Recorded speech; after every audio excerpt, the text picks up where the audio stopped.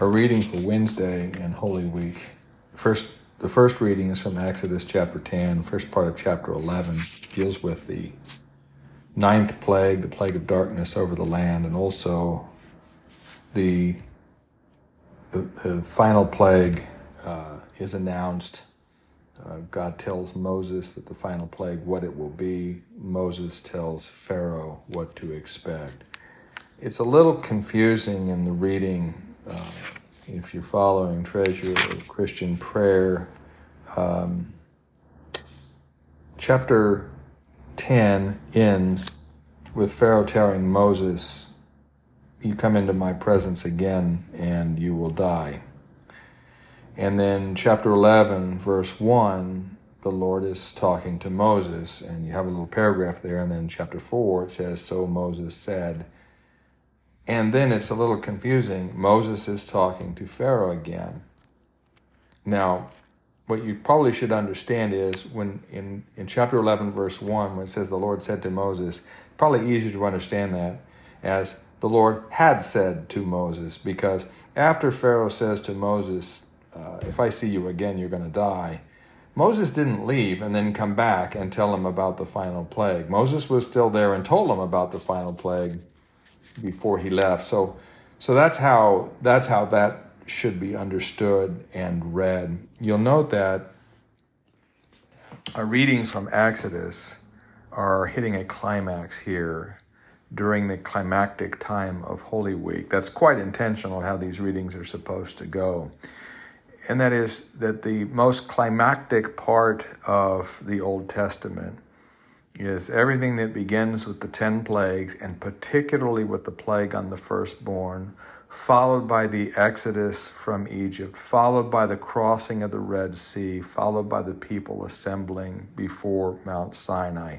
That is sort of the high place, the most sacred spot of God's dealings with his people. It was the creation of Israel. And it's paralleled by what Jesus did Maundy, Thursday, Good Friday, Holy Saturday, and Easter Sunday. That's where Jesus worked the redemption of the world and created the people of the church. And in fact, the New Testament Holy Week, and particularly those 3 days in which Jesus did his work, are really envisioned as parallel to these Old Testament passages from Exodus and the plagues and the Passover over the firstborn and all. So we see that these two readings intentionally are happening at this particular time in the year, and you're going to see that when we get to Easter Sunday, the reading is going to be the crossing of the Red Sea, which is really sort of parallel to the resurrection of Jesus. Once Jesus rises, the enemies are drowned. And so very much like in the Old Covenant, once the people appear on the far side of the Red Sea, the enemy is drowned.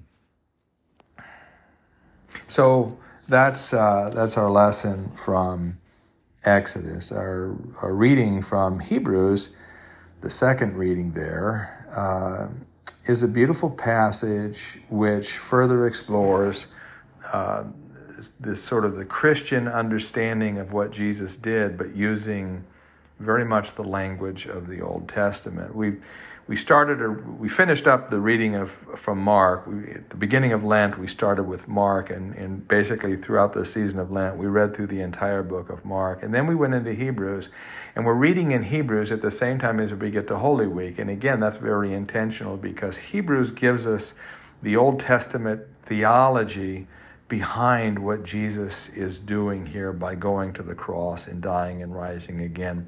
He's the Lamb of God, and he's about to introduce the new Sabbath, the Sabbath which Joshua, by leading the people into the promised land, could not provide. They were led into the promised land. That should have been a land flowing with milk and honey in which the people would find rest and be able to serve God in peace and tranquility. But it didn't turn out that way because the people did not fully trust in their God. Now, Jesus is a new Joshua. He's leading God's people into a new and greater Sabbath. And that's the Sabbath that we will all enjoy when we rise with Jesus on the last day. So Hebrews is explaining to us the difference between the Old Covenant Sabbath and the New Covenant Sabbath, as well as a little bit of the difference between the Old Covenant high priesthood and the New Covenant high priesthood.